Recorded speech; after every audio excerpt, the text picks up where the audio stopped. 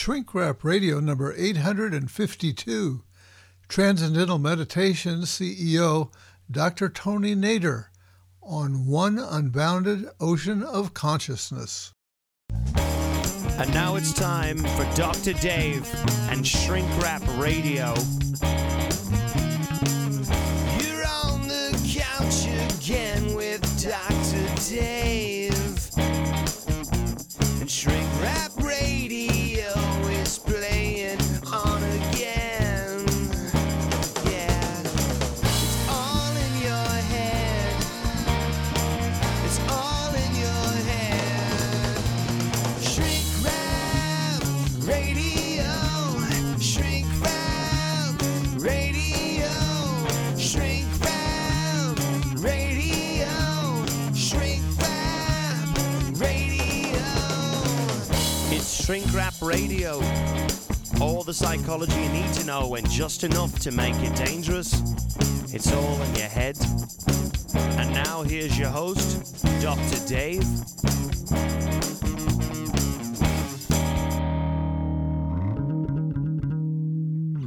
My guest today is Dr. Tony Nader. We'll be discussing his recent book, One Unbounded Ocean of Consciousness, in which he comprehensively examines what scientists call the hard problem of what is consciousness. Dr. Nader is bringing the science of consciousness to new audiences and expanding the understanding of the relationship between mind and body, consciousness and physiology, and the furthest reaches of human potential. Now, here's the interview. Dr. Tony Nader, welcome to Shrink Wrap Radio. Thank you, David. Wonderful to be with you. Well, it's really great to have you. And I feel like maybe I should address you as Dr. Tony Nader because you have degrees, PhDs in both medicine, well, an MD in medicine and in psychology. And can I call you Tony instead? Yes, Tony is perfect. I think okay. If I call you David, it'll definitely be great too. Yeah, definitely. So I'm honored to have this opportunity to speak with you. You've presented at such prestigious institutions as Harvard Business School, Stanford University, the British House of Commons, among others, and your research has been published all over the place, and you've received awards for humanitarian work, and you've had other discussions with movers and shakers in a variety of scientific fields. So I'm deeply honored to have this opportunity to speak with you. And as if all of that were not enough, I'm under the impression that you're also the head honcho, the CEO of International or Transcendental Meditation International. Is that right? That's wonderful. It's great to be. It's a great opportunity to be with you, David. You discuss such profound topics and with such vision that it's nice to be on your platform and to think with you about things that will make life better for everyone. Yes. So in fact, we're going to be discussing your book, One Unbounded Ocean of Consciousness. And in a way that sort of says the whole thing, but what's to talk about? What led you to write this book? It's my lifelong search for understanding ultimate reality and its implication on daily living, and to make life really work for everyone, to make life better. Yeah. And so, we have different understandings of the essence of things, where we come from, what's the meaning of life, do we have freedom, or is it all deterministic? And such questions, about good and evil, big questions that we all ask ourselves in our life at one point. And then oftentimes we let go of them because we think there are no answers, or maybe the answers are too philosophical or don't have much implication on our daily living. But I thought it would be great to explore that And that's why I went into psychiatry, into medicine, neurology, brain science, cognitive science, Yeah. and then went with also looking from mental techniques, and particularly the development of the full potential through the mind. Yeah. And so came to a conclusion which the book kind of puts together. Yeah. And I must say, your book is a real tour de force. And, and you take on in the book what you call the hard question. So let me ask you, what is the hard question when it comes to consciousness? It really is, what is consciousness? And the way they look at it is the hard problem or the hard question of consciousness is how is it possible that a physical body leads to such mental personal experiences? You know, if you build a machine, you don't expect maybe the machine to be having personal subjective feelings, to have, when it sees something, to have an aha experience that is personal to it. And so, if we consider our human body and the human nervous system as a physical machine, then how is it that we have such feelings of love, even joy, even pain, for example? It's so personal, it's so subjective. You look at red and you see it's red, you can tell it's red. This is one level. The other level is what does red mean to you and how you experience it as redness. Yeah. And so, you know, David Chalmers, who is a philosopher of consciousness from Australia, has coined that kind of word because he said the human brain, one day we will be able to explain all its mechanics as we progress in neuroscience. And this is an easy problem, even though the easy problem is extremely and hugely difficult and Yeah. complicated. Yeah. You know, this kind of But gets us off into the potential area which I've saved for the end of our discussion, uh, artificial intelligence, which is the hot topic and is kind of straining in that direction. And so that, well, but did I? Right. we'll discuss that in a bit. You come to the question of consciousness from every conceivable direction: personal, philosophical, metaphysical, mathematical, hormonal, dietary, historical, biochemical, neuropsychological, and more. And yet, your book is written in an easy to read style using simple language. Anybody who can read can read it and understand it, I think. And so I think that is a real coup there. And I want to let people know that as technical as the book is in some ways, um, it does cover your own personal story in the early chapters. And I thought, okay, I don't want to take up time here. People can read that on their own. But I know I always look for that right away. Where did this guy come from? You know, how does this happen? So I just want to let everybody know that if they'll go ahead and read the book, they'll be gratified to find all that out. Wonderful. Thank you. So you write that consciousness is not a thing, yet it is everything. So I'll let you Right. rhapsodize on that. Right. This comes back to the hard problem, the hard question. If we think consciousness is a product of the nervous system, then we have a real problem, which scientists have not even come close to be able to have even a hint about how this could happen. There are theories about quantum mechanics. There are theories about, unified field theories and different advanced theories in physics that maybe there is a layer or a level of nature that is consciousness. But to have the physical body produce consciousness is something which we still have no clue about how it could happen. So there have been philosophically two or three, if you like, and many subdivisions of understanding consciousness and material physical life.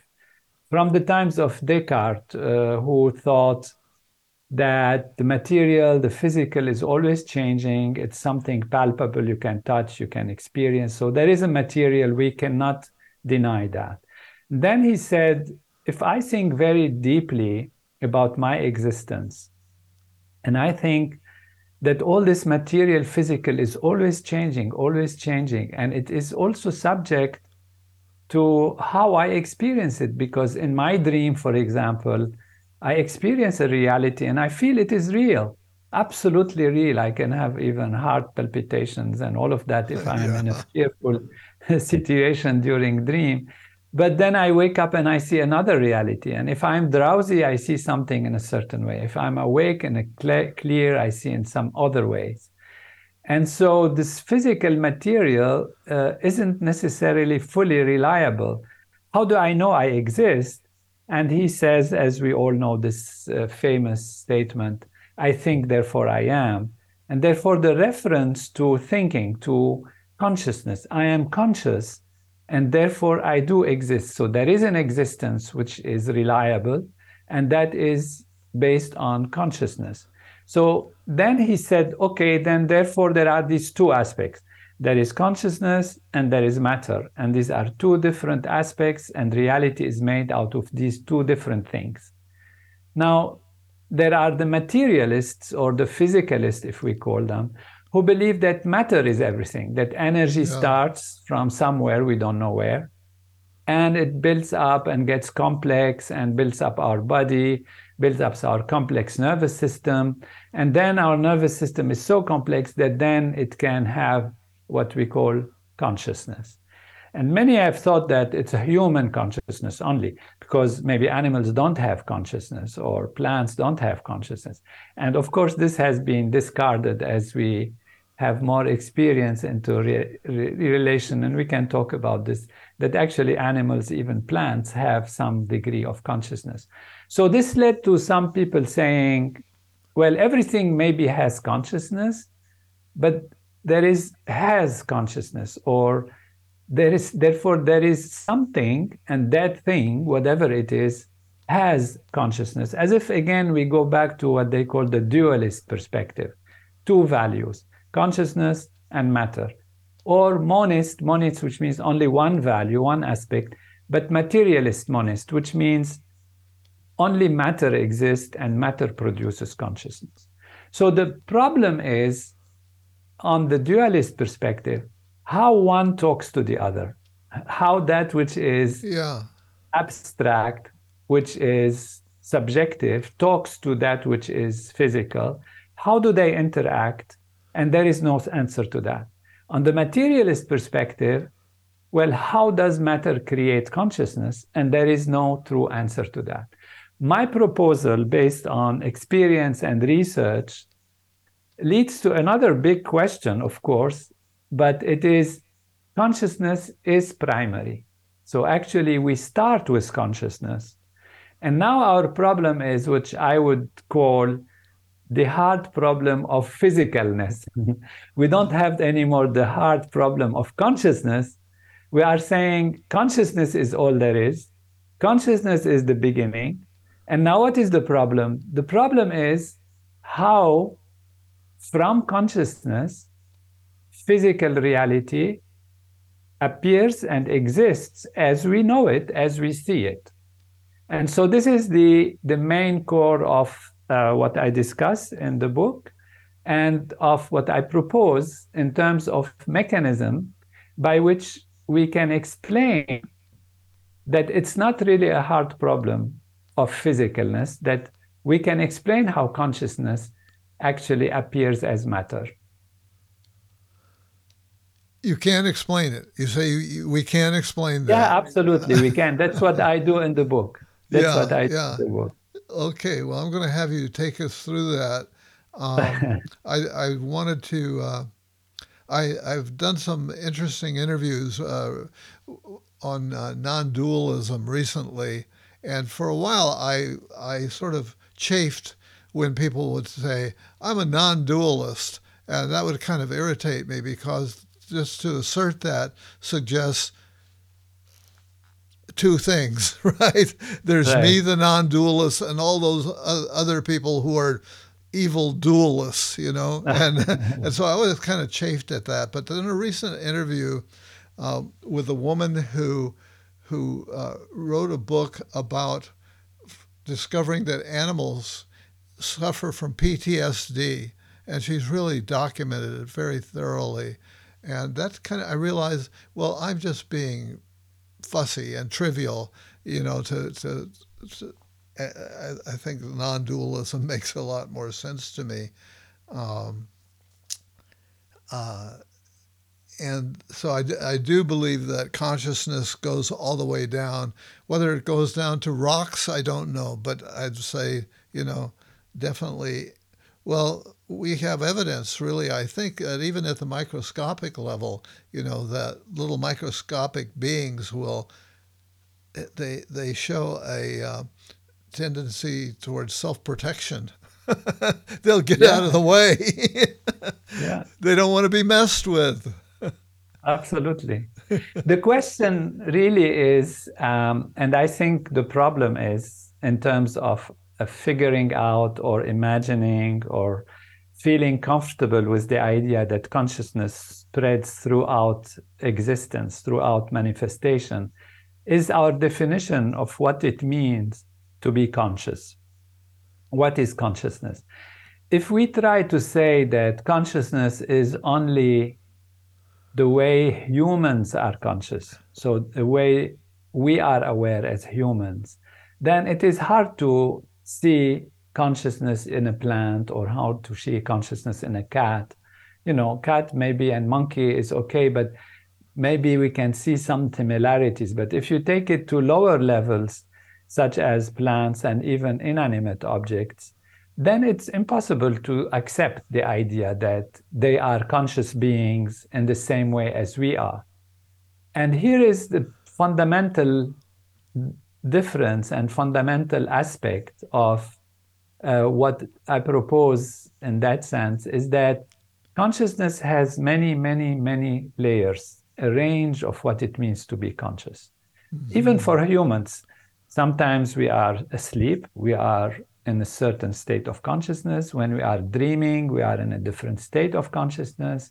When we are awake, we can be drowsy, we can be alert, we can be in a vegetative state, we can be in a coma state, we can be in an altered state. If you take, drugs and all that, you can have different colors and qualities of consciousness. Yeah. Even, sometimes we know we are what we are, sometimes we have more enlightened vision, a broader consciousness. And so even for humans, consciousness varies and is different.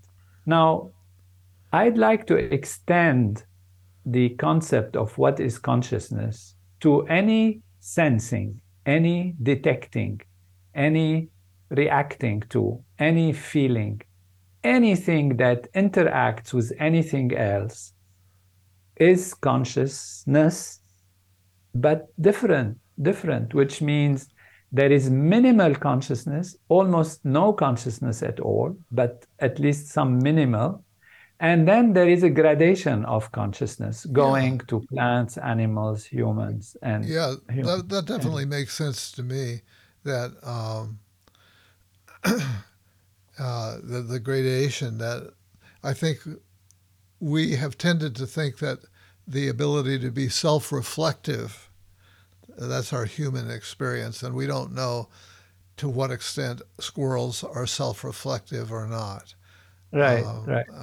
And you mentioned dreaming, and I have to tell you, I dreamt that we were having this interview, and actually, when I woke up, I had the impression that, oh, we spoke once before. We had a different interview, and I was almost to the point of looking at that up to see if in fact we had, because I wasn't sure. And then this other part of me clicked in, because this has happened to me before, where I'll have a dream and I think something is real after I wake up, and then I realize, wait a second, that didn't happen, and Yeah, I came to that realization, before actually going to check through my archives to see if we had spoken before. Yeah, yeah. Beautiful. Yeah, so I'm with you. And also, I want to pick up on the point now. Transcendental meditation uh, is not considered a religion, and you can have different. You can have be of a variety of religions, and still gain from doing transcendental meditation. Can you say a little bit about that to reassure people on that point? Yeah, yeah. See, the same way as we have physical fitness, for example, techniques, we take a shower to clean our body, we do exercises, we do yoga, we do stretching, we eat, diet, and whether we believe in it or not, it works. And whether we are of one religion or the other, whatever is part of what we call the laws of nature, natural law, and that is healthy and brings fulfillment to the body, we accept it, as healthy. And so there is technology of the mind also, not just technologies of the body. So there is techniques to help the mind settle down, to help the mind become more peaceful, more alert, more creative, expand consciousness, expand our awareness, clean up the system from the stresses and strains and the fears and the insecurity. Like sleep. Sleep is a technique. And so, if somebody said sleep is a great thing and they are a religious person, then we don't say that sleeping is religious or sleeping is a belief system.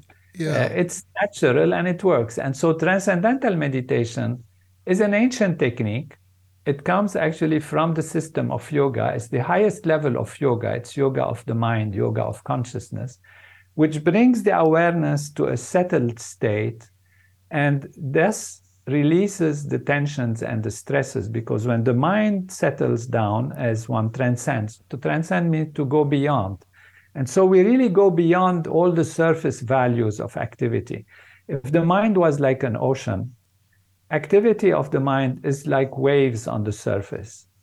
And thoughts are like a bubble coming from the bottom of the ocean and rising up yeah, to the top of the ocean. And as we dive within, this is what transcending means. We transcend the surface values of the ocean's waves, go to the ocean's depths, and more quietness, more and more quietness to the source of thought. And there we experience our true self as what we call pure consciousness, which means conscious of just consciousness, not conscious of anything else. That's why we call it to transcend. So we go beyond thought and to the source of thought, to the feeling level of being, to where we are, our own being. And that is a practical technique that requires no change in belief, even no change in habits. And all religions, all people, even top religious people, responsible people and their religion, from all walks of life, all religions, they practice it and even use it and teach it for their people rehabilitation, helping others, creating more health and more creativity. And so it's a technique. That's why we call it a technique. yeah, yeah. And you, in the personal part of your book, you share that you had an experience pretty readily when you tried the technique of transcendental meditation. I think maybe the first time that you tried it, you actually had that experience of pure consciousness. Am I saying that right? That's correct. Yes, that's correct. It was really diving into a world of discovering something which I would call absolute because it's non-changing, it's pure, it's consciousness, and it's so fulfilling, so holistic, and in a spontaneous way without trying, because this technique doesn't require any trying. In fact, as we teach it, we say trying is prohibited, and one has to be totally innocent and follow the steps, and it happens by itself. So Trying is what? Trying is what? prohibited. Not allowed, prohibited. Oh, prohibited. Yes. Okay. Yes. Trying is prohibited. So, how did you avoid having saying, "Oh my God, I'm having an experience of a enlightenment now," Yeah. which would pull you out immediately. Yes, it does.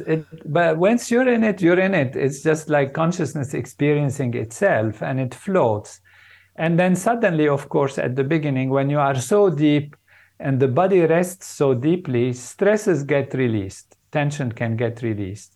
And at the beginning, it's a new experience. So you do get like that and you wonder what's Uh, going on. And yeah. it pulls you out a little bit, of course.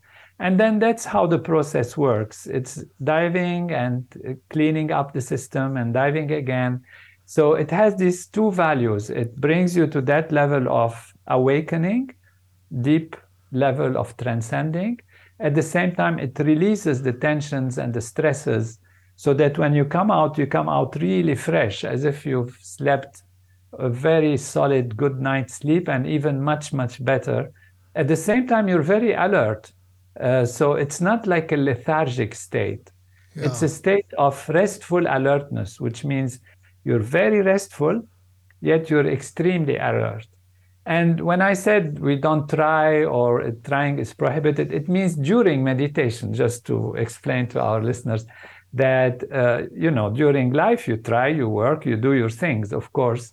But during transcending, when you close the eyes and sit, the technique requires that we don't make effort. And it's very easy to learn. It used to bother me to hear stories of sages in India who are said to be in a constant state of enlightenment. And I recently shared that feeling with somebody in an interview, and she brought it home to me in a way that made sense to me, saying that a person can have developed to the point where they can choose to enter into that state whenever they want to. Is that true for you that you can go there like pretty quickly whenever you want to? You can do that, but truly enlightenment in that sense means a dual state. Some people imagine that enlightenment means spaced out and not really in touch with reality and not in touch with daily concerns and all of that. Enlightenment means simply, in this case, never to lose the self in favor of the object of experience. Let me explain maybe a little more. See, Okay. when you look at the flower, the consciousness becomes the flower.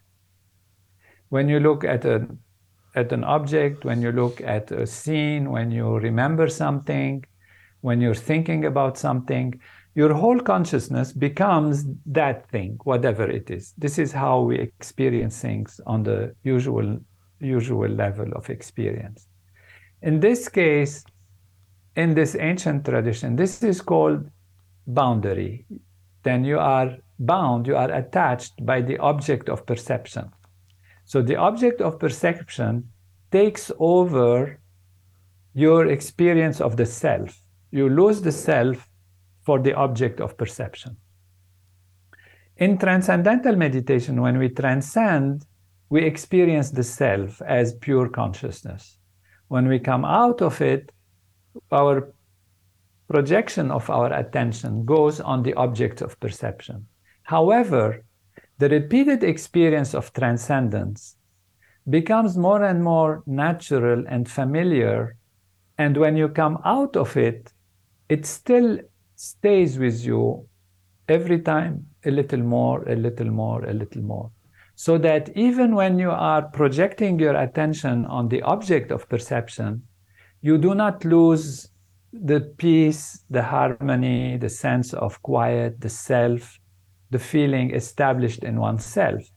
And therefore, the self is not anymore a football of situations and circumstances that is kicked around by the winds of situations. There is a continuity of being a continuity of stability, a continuity of inner peace. At the same time, there is great focus on activity. There is even more dynamic activity, more ability to be in touch with things from a platform of wholeness, from a platform of well-being. And this is what we call liberation. You are liberated from the boundaries of the objects of perception. And that is what enlightenment is. Otherwise, enlightenment has had a little bit of bad press in the sense that, some enlightened guy, particularly if you come here to Europe and particularly in France, for example, the term an enlightened guy, illuminé, is kind of very pejorative. It's like some guy living in the sky, spaced out and not in touch with reality. This is unfortunate. The reality is that you are more in touch with reality. Why? Because you are established on a platform of stability, and you can see reality from that platform rather than being pushed around and pulled around and thrown around by the situations and the outside circumstances. Yeah. I was trying to think of your book is filled with just wonderful metaphors that help bring the ideas to life. And right now I was trying to think of a metaphor, but it's not adequate. But I was thinking of people who are in grief, and that they quote, suffer from a kind of dual consciousness, but not the one that gives you the sharpened for the healthy part. But they have that dual consciousness, as it's reported, of never really completely getting over the loss of the loved one, that it's always there in the background for them. So that suggests the possibility, at least, of a kind of dual consciousness. Yes, beautiful. Yes, beautiful, beautiful. It's an example. But in that example, it's the grief that takes the platform rather than this of being. And but as you say beautifully, it does demonstrate that there is a possibility of this dual existence in a sense. Yeah. But on a very stable, solid level. It's not like a psychotic, of course, kind of splitting of personality or splitting of experience. But right. And now I think that you see transcendental meditation as there's so much going on right now that's anxiety arousing potentially, what with wars, global warming, pandemic, environmental issues, and so on. But so I gather that you see transcendental meditation as a way that a person can exist with that and find that place in themselves where they're not rendered helpless, where they don't collapse, where we don't collapse into helplessness and fatalism. However, I know that part of your mission seems to be to move that to a national and international level. And I don't know if you imagine all the government leaders and everybody engaging in this technique of transcendental meditation, and quite, how it would make that lead. But take us through that, because I believe you've done research that seems to suggest that that's possible. It seems like an impossible dream, but tell us otherwise. Yes, I mean, it seems like an impossible dream if one adopts the materialist perspective alone. Okay. Then one has to try to find logic and understanding from the physical material level. And then you can say, how is it possible that one person transcending or using or improving their consciousness can influence other people's awareness? And there are different layers to that. Of course, to go back to these environmental and other problems, We know what to do. We know what needs to be done. We have analyzed it. Scientists have analyzed it, but people don't do it. They don't do it because of their limited consciousness, their fears. So they live in a world where there is anxiety, there is fear, and therefore they react on that basis with what we call simply a fight or flight response. So either you fight or you run away. And so if you run away, you can get depressed, you can get anxious, you can get like that. If you fight, you end up fighting, you create also problems and fighting. And the thing is that when we are in this stress situation, we don't use our full potential. And this is scientific. We know that the blood flow, even to the upper parts of the brain, gets shunted to the lower parts in order to prepare for fighting or for running away, which is something we inherited from, the evolution in the jungle and to self-protection and all of that, which is justified and very important. But it means we are not using the creative side. We are not using the logical side. We are kind of on an anger, on a fight kind of level, and therefore all our motivation, all our thinking is in this self-protection mechanisms that don't take into consideration the full possibilities that are offered in the environment or in our relations in our world.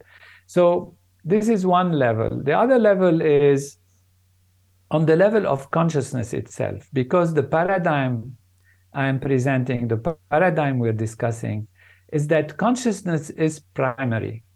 And consciousness appears as matter because it has all these layers and ways of looking at itself.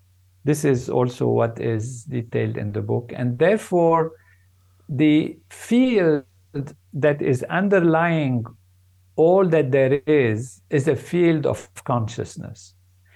If you like to see what it means in physics they call it the unified field of all the laws of nature, which means if you go from the solid gross level of molecules to atoms and then elementary particles, you reach what they call fields, electromagnetic field and different fields. And scientists, physicists, now this is not philosophy or ideas, it's physicists have found that these fields are more and more unified as you go to the smaller and smaller scales and deeper into nature, ultimately postulating one field, one unified field of energy or reality, that when it fluctuates and vibrates, like the ocean fluctuating and vibrating, it creates waves, and these waves appear as isolated particles. The particles combine, create atoms. The atoms combine, create molecules, and molecules then combine, creating cells and bodies and objects and all of that. Now, if you can act from that level of the unified field, you can make a difference on all these other layers, because consciousness is primary. And consciousness is what manifests as the surface values. When we transcend, we are enlivening this unified field of natural law, the laws of nature, this field of consciousness.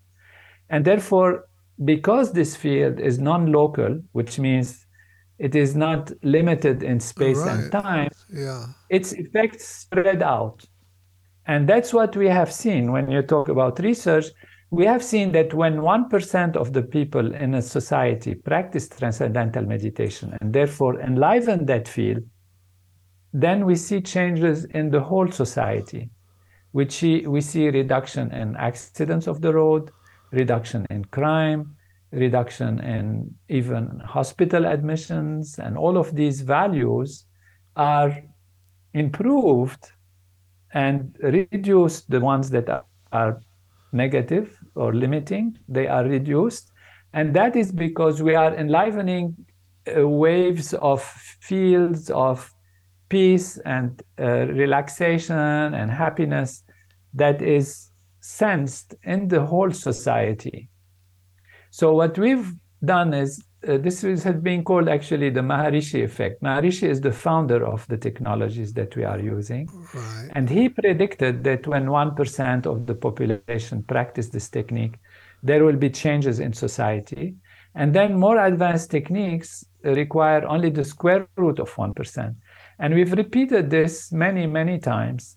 And it shows systematically a perfect relationship between the number of people who practice this technology of consciousness and the occurrence of crime, of conflict, of accidents in society, and all kinds of other positive factors happening. So Where in the world does such a community exist, where you have 1% who are well, practicing this? we really don't have, because it requires maintenance, it requires continuity of practice. And people, they practice, they feel good, and sometimes they stop or they travel and all of Yeah, that. yeah. And so we don't have it on a permanent basis, but we have done it several times. There are more than 50 studies about this phenomenon that have gathered this. And actually, we plan to do this experiment again, and we invite scientists to actually come and observe the results. By the end of this year, we want to gather 10,000 people, and they will practice these advanced techniques together. We call them siddhis. Siddhi is a term from ancient Sanskrit, which means perfection, perfection in thinking, perfection in being. Okay. And they will practice this technique, and we expect tremendous changes in the world during the practice, and tremendous benefits and positive things happening. And so this will be one more experiment. Hopefully, it will inspire leaders and wealthy people to support a large group like this on a permanent basis, so that there is maintenance of what we call collective consciousness of the nations. What if, I'm taking you at your word now, what if somebody wants to volunteer to go and be part of this experiment? Where would they go? How would they contact you Absolutely, to come forward? we ask everyone to contact us. They can send an email, or there is drtonynader.com, which is my website. Yeah. There will be a website specialized for that. So we will soon have that site, and we can then give it to you. You can add it to the discussion we have. And even if they don't practice transcendental meditation, we have planned special program for everyone. They can start right away, because it takes time to do the advanced techniques. Yeah. They can start, they learn TM, they learn some advanced techniques, and then by 6 months, when we go to this course in December, January, then they'll be able to participate, and that would be great. Wow. See, it's not just sitting and thinking or having good feelings or good thoughts and good discussion. That's why we insist that it has to be transcendence.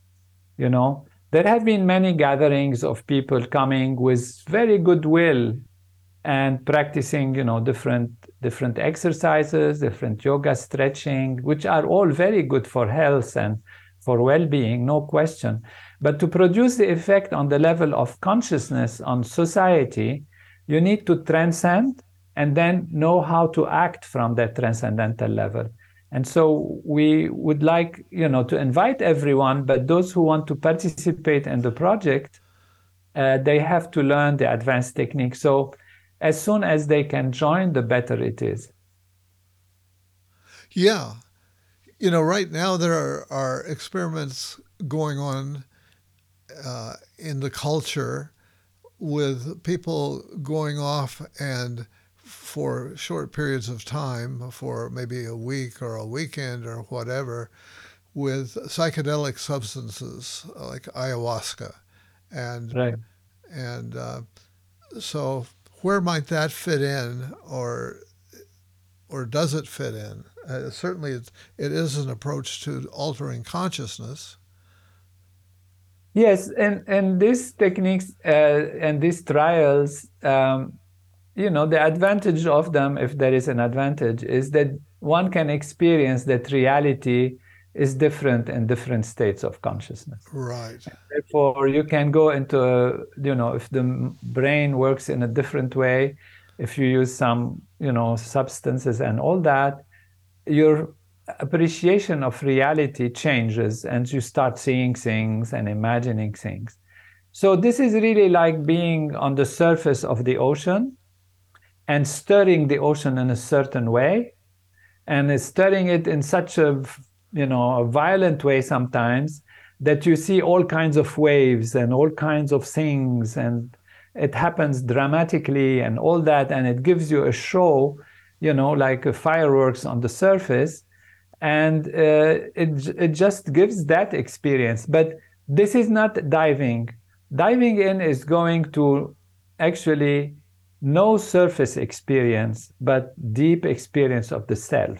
Going back to a peaceful, quiet self which has no phenomenon in it, not a thought, not a memory, not a feeling on the surface level at all, but Huh. just a being on the level of existence, pure, calm, infinitely peaceful state of existence, of silence, complete unbounded silence. That's why the book is called One Unbounded Ocean of Consciousness. It's Right. an unbounded ocean of consciousness. Yes, So yes. they're different. One is creating waves on the surface that can be amusing for a short time. It has its own maybe value of experience, but it shakes the system also. So one has to be careful, has to be done under proper, if anything, proper, study and proper follow up. And I personally wouldn't advise to go too much into that.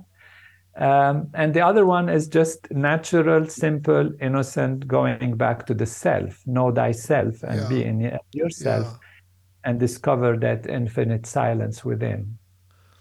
Are there some people who maybe are not healthy enough mentally to undergo the process? Are there, I know like in psychiatric studies and psychedelic assisted psychotherapy studies, they screen people out based on, is there any trace of psychosis there, etc. Right. Does that make sense for the kind of Yes, thing you're yes, we talking have to about? be, yeah, and even in transcending, we have to be alert to certain conditions, and they would require then a gradual approach, a different approach, not directly transcending. Not that transcending has any side effects, but they will not really be able to experience the full value if they are not stable on the surface. And therefore, we'll have to take them to some level of stability with maybe diet, with medication if necessary. And then when they are well settled, then they can have this deeper transcending. Okay, okay. So, who's your target audience for this book? Who should get the book? I'd love it if everyone gets it, of course. Everybody, yeah. And now we pulled it out of print and out of the digital because we're preparing to make a real launch, a nice launch. So it's for pre-sale coming up in March in both digital and in paper in English. It is printed, of course, in Spanish, in Italian, and many, many languages, in Hindi also, and like that, many other languages coming up. It is an audio in English. I have read it myself. So for those who like to do audio listening, it is there on Audible, for example. And its audience is really everyone who is interested in the big questions of life and searching for answers. Uh, and it could be from high school to any kind of level of education or background. If one is not familiar with certain aspects of like physics and all that, one has to be patient and jump to the other topics because in order to make it as complete as possible, I discussed some philosophical aspects and I discussed some biology and physiology, Yeah. and I discussed some physics also. So some people find the physics a little bit daunting, but the chapter on physics, one can just listen to it and whatever one gets, it's not essential for the heart of the topic. Yeah. You know, when you were talking about physics a few minutes ago and about the field, the unified field theory, and it brought something home to me that I had been struggling with, which is and I know there's a term for it, but uh, two particles that are physically separated, far apart, and if one is spinning, they will mirror each other even though they're not physically together. And so the idea that they share a common field, I think, explains that. Yeah, entanglement, that's entanglement, exactly. Entanglement, yes. Yeah, it's a big baffling thing, actually. It baffled Einstein because he couldn't believe it that it could be possible. Because Right, how could it be that a particle on, let's say, on the moon and a particle on planet Earth, they are so exactly, spontaneously, and immediately interconnected. So when one flips in one side, the other flips to the other side to maintain the balance and the wholeness. And he said that it's not possible. If there is information going from one to the other, it has to travel faster than the speed of light, which is technically impossible. And that's what tells us that the universe is different than what our perception on the surface shows. And that is part of the logic that I use also, is that what we see is only one aspect of the reality. yeah, You know, yeah, we don't see all the spectrum of light, for example. We see only from red to violet. We don't see infrared. We don't see ultraviolet. We don't hear all the sounds. We don't hear this and that. And so we have a system that sees only part of reality and a skewed part, which is based on how our perception is. right. Our senses limit Our us. senses are, Yeah, yeah. yeah. It's been pointed out that our senses are not windows to the world, but rather filters. Exactly. Beautiful, beautiful. Yeah, Yes. yeah. And yeah, I've been influenced very much by Jung's idea of synchronicity, and maybe that fits in here somewhere because there are ways in which my life feels like has been influenced greatly by long series of synchronicities that just would defy any kind of materialistic explanation. Beautiful. Where are you with that woo woo? Absolutely. I'm absolutely with you. This is, we are part of one ocean of being. Yeah. We influence with every action, with every thought, we influence that ocean. Sometimes very little tiny bit, and sometimes a little more. And when we are together and synchronous like this, that's why we want to create this 10,000 group, then our synchronicity creates a very powerful effect that spreads through the ocean of being and influences every aspect of existence. In the laser, for example, the laser light, frequency of laser light is the same as any light. It's not like something. Yet, the only difference is that laser light is coherent. So when one wave goes up, the other goes up, the other go down, go down. So the actual light waves are in coherent with one another. And that's how you get laser light that can penetrate and even, create tunnels in the mountain. These powerful laser lights, they can do that. Now, what they have found is when a small percentage of wavelengths of waves of light get in coherence, in a coherent fashion, then all the others, they align, they follow. Uh-huh. And so a small percentage of a coherence leads to a large coherence. That also can explain how our phenomenon works. When a few people are in a state of harmony, a state of coherence together, they are in synchronicity, and they entrain, they bring in all the others also, so that there is a powerful harmony and coherence. And that is really what creates quite a bit of strength and inner coherence of society, which can then reject and be more powerful than factors that come and attack it. Well, this might be a good place to wrap it up. I'm feeling maximum coherence with you right now.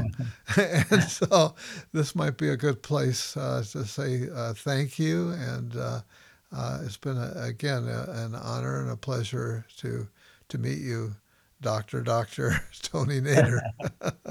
Thank you. My great pleasure, David. It's wonderful to be with you. And, you mentioned artificial intelligence briefly. If you want me to say something, I would say that it is a powerful technology which can be very useful, but we have to raise human consciousness so that it can use it to the right aims and in the right direction. Otherwise, if we start thinking that it's a tool for fighting and destroying the other, then it becomes like the armament race, and people will be racing to use artificial intelligence for purposes that will end up being harmful. So what we need is raise individual and collective consciousness, so our dear world is thinking together, behaving together in harmony, for life to be something wonderful for everyone. That sounds good to me. Thank you so much. Thanks to you. Really a delight to be with you.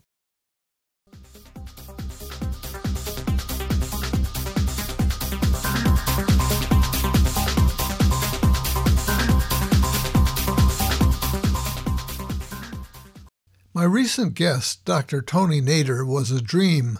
That is, I dreamt the night before that I had interviewed him sometime in the past. I guess I was rehearsing for it in my sleep. In reality, the interview was better than I might have dreamt. The occasion for our interview was to talk about his recent book, One Unbounded Ocean of Consciousness. As I remarked in the interview, the title pretty much gives the whole book away. However, this is not to say that you shouldn't read the book. It's around 500 pages, but written so clearly that you will certainly understand it, and it's the clearest and most readable analysis of consciousness I've ever encountered. He comes at the questions and paradoxes of consciousness from every conceivable direction: personal, philosophical, metaphysical, mathematical, quantum mechanical, hormonal, dietary, historical, biochemical, neuropsychological, and more. He's more than up to the task, having both an MD and a PhD in psychological neuroscience. Plus, he's conducted research himself. Moreover, he has presented at prestigious institutions such as Harvard Business School, Stanford University, and the British House of Commons, among others. His research has been published in many important journals, and he's received awards for his humanitarian work. And he's led in-depth discussions with movers and shakers in a variety of scientific fields. Little wonder that my sleep was troubled the night before our interview in anticipation of speaking with someone so distinguished. On top of this, he was chosen by Maharishi Mahesh Yogi before his passing to assume the reins of Transcendental Meditation International with its millions of followers. Tony received personal transmission from the Maharishi in the ancient Vedic practices. Tony proved so adept that he quickly experienced perfect illumination. Fortunately for me, he's also very humble, which made the interview a real joy for me. Tony emphasizes that transcendental meditation is not a religion. Basically, It's a mental development set of practices that, as one becomes skilled in them, will free one from fear, worry, and anxiety.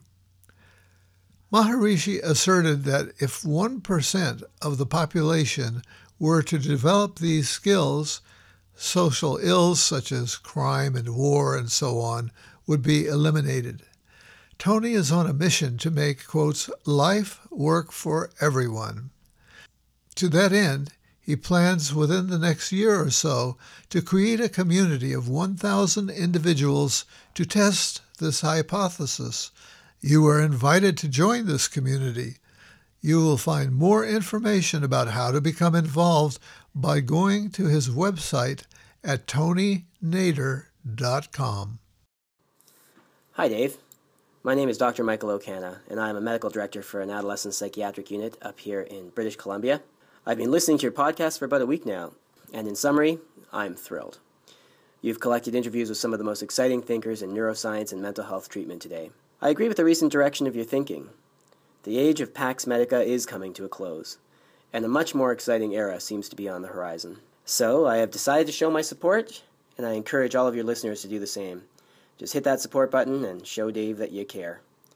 It feels good. Thanks, Dave, and I look forward to keeping up with your podcasts. Thank you, long-term donor Michael O'Cana, MD, for this appreciation and commitment to supporting my work and for encouraging others to follow your excellent example. Once again, time to shrink wrap it up. Thanks to my guest, CEO of Transcendental Meditation International, Dr. Tony Nader, for discussing his book, One Unbounded Ocean of Consciousness, and his mission to make life work for everyone. Next week, my guest will be environmental psychologist Michael Mills, Ph.D. Dr. Mills narrates and is also one of the directors of the upcoming environmental documentary Ticket to Ride, Society, Morality, and Evolution. Until then, this is Dr. Dave reminding you to be kind to yourselves, others, and our precious earth.